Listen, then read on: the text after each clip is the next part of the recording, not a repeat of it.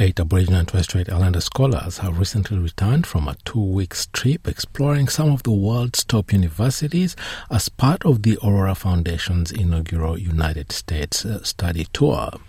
And joining me to discuss this tour, its significance and opportunities for First Nations scholars is Aurora Education Foundation CEO Leila Smith. Leila Smith, welcome to NITV Radio. Thank you. It's great to be here again. Now, recently I spoke to one of the students who was part of the inaugural tour, Mitchell Strange. He's very excited about the tour and the outcome for his academic journey and the opportunities that these tours offer. Now, your foundation works with academic institutions overseas. Why have you chosen the United States this time for this education tour? So Mitchell has just returned from a trip to the US where he visited with around 8 Indigenous students that he went with to New York University, Columbia University, MIT and Harvard. This is the first time that we have done a trip with Indigenous students to look at postgraduate studies at these universities in the United States only. In the past, we used to do a 5-week trip where we went to the US and the UK as well. That's a lot of time away. It's a lot of time away from home, from caring responsibilities, from work, and from uni if you're studying as well. So that means that it's not accessible to everyone. It also means that you can't spend a lot of time there. It's a flying trip in 5 weeks in multiple countries. It's very intense. And I can say that as somebody who did do that about 10 years ago. I went on the study tour when it was a 5-week tour of 2 countries. We decided to split it and do the US only. And the reason why we did that was because over COVID, we had a lot of time to work with students to really think about what do you want? Why are you sure it's the US? Where in the US? Why do you want to study? And that it meant we could say these 8 students, they are very certain that the US is for them. The other reason why I think the US is really interesting, we want to do something really special where we don't just look at the Western Ivy Leagues in the US, elite US universities in a Western sense, but we want to start looking at the Indigenous Ivy Leagues as well.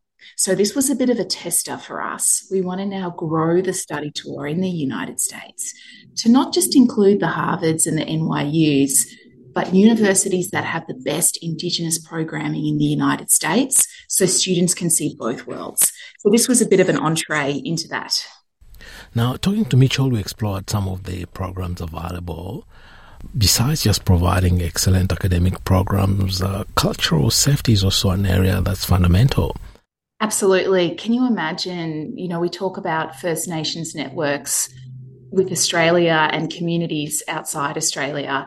But what if we were to do that at the student level, across all disciplines, all areas of study, and we start having pathways across universities that have excellent Indigenous teaching, excellent Indigenous curriculum and learning and connecting with other First Nations students, and then having careers that kind of build on those networks, whether they be businesses or research or government links. I just think, starting earlier within education is really exciting to start those international pathways.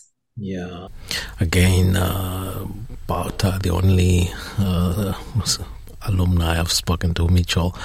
He's very passionate about engineering and technology. We spoke about research in some cutting-edge communication technologies. His interest is obviously in hard science. Aurora Foundation study tours open to other areas of academia other than STEM?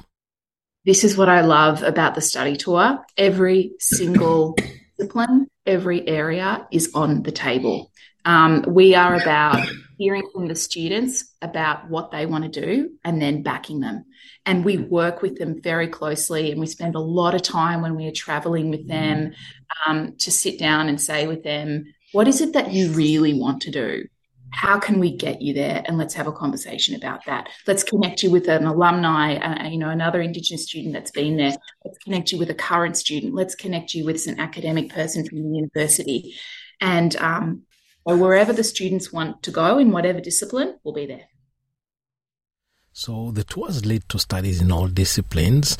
I also gather that applications are now open for the next batch of scholars. So what's the process they should be following now?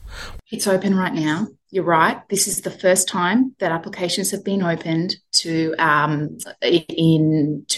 an outside audience in around 3 years since COVID. If anyone is listening and you have been thinking about doing postgraduate study, that might be a master's, that might be a PhD. Maybe you've been out of university for a while and you're in the workforce and you're thinking about what's next. This tour will take you to these university campuses where you can meet people doing things that you might want to do. Not only that, it will set you up for success in your application. Out of the 210 students who have been on this study tour since it started, those who have applied to go, 92% are successful. Wow. So it is an incredibly high success rate. And those who do go on to study, 100% complete.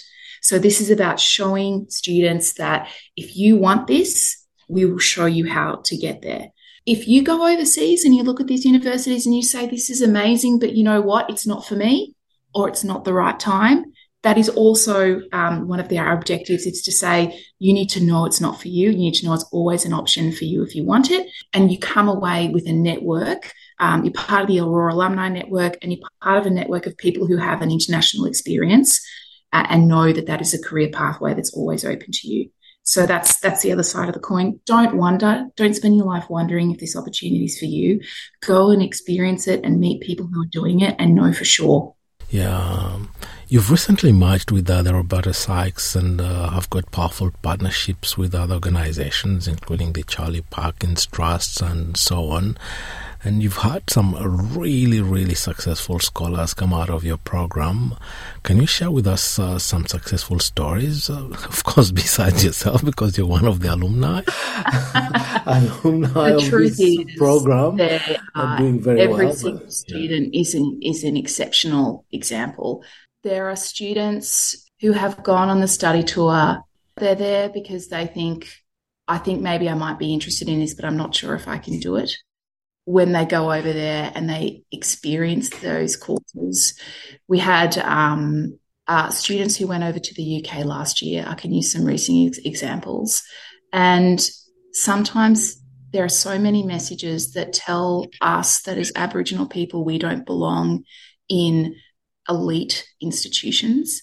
But then when students go there and they meet people and they say, you're the right fit for us, they are so excited and they say, this is what I needed to hear. I needed to feel that I belonged. I needed to hear them to say, you would be an asset to our course. And they apply and are successful. And we are looking at those applications right now. We have Roberta Sykes scholarship interviews this week for the next batch of those students who went to the UK. There are a number of them who are now applying. So they have put in an application to study at the end of this year. This is how quickly things can turn around in a year, from going to a university to applying to study to go over there. There are so many amazing stories of different people I could point to. There's young people, there's older people, there's people who've gone straight from university like Beck Butel and Ethan Taylor, who are over in Oxford right now studying Indigenous scholars. There are students who've gone and had a career and they've worked for a while and they said, actually, I want to go and do a master's, or I want to do a PhD. And then they've gone and applied. People like Malcolm Connolly, who's just returned from Cambridge. Nina Cass, who had a newborn baby in her Charlie Perkins interview. She'd had the baby a week or two beforehand and held the baby in her arms while she did her Charlie Perkins interview, and is now in the final year of her PhD at Cambridge. There's mothers, there's fathers, there's people who've had kids very young. There is an example for everyone out there. Go and have a look at our website, at our alumni, on the alumni page, and you will find somebody who is like you. And that's what I love about it. The success stories are as varied as the interests that we have as Indigenous people. Now, applications are now open, as we said. What are the deadlines so people have the opportunity to put their applications together and don't miss out? Applications for the Aurora study tour close on the 1st of May. In saying that, if you are interested in applying, please go to the Aurora website contact the team and tell them that you are keen. We will work with everyone who is interested to help get applications together. There's a lot of different parts to an application. There's references that you need. There's personal statements that you need to write. There's confirmations of Aboriginality to dig out. They're often in the shoebox in the back of a wardrobe somewhere. Yeah. There is some administrative work. It is not something that you can do the day before. It takes time and thought. And if I can give one tip to people who are thinking about applying, it is explain where you want to get to clearly, and that is okay if plans change, where you want to be and how studying overseas will help you get there, and why this trip will help you decide the right course for you. That sounds easy, but that requires a bit of thought to go, what is it that I want to go overseas for? Where are my plans? How will that fit with that? And that takes some thought, and also get the most critical person that you know in your life to proofread it. Yeah, I'd have to say that all applications can be tricky, time-consuming, and there are many bumps along the way. So we'll have to put this conversation out there as soon as possible so people don't miss out. And talk to us. There are people who've had those experiences before, and we might have some tips to help people work through it as well. Leela Smith, CEO of Aurora Education Foundation, thank you very much for taking the time to talk to us today. It was lovely. Thanks for your time. Thanks for the conversation.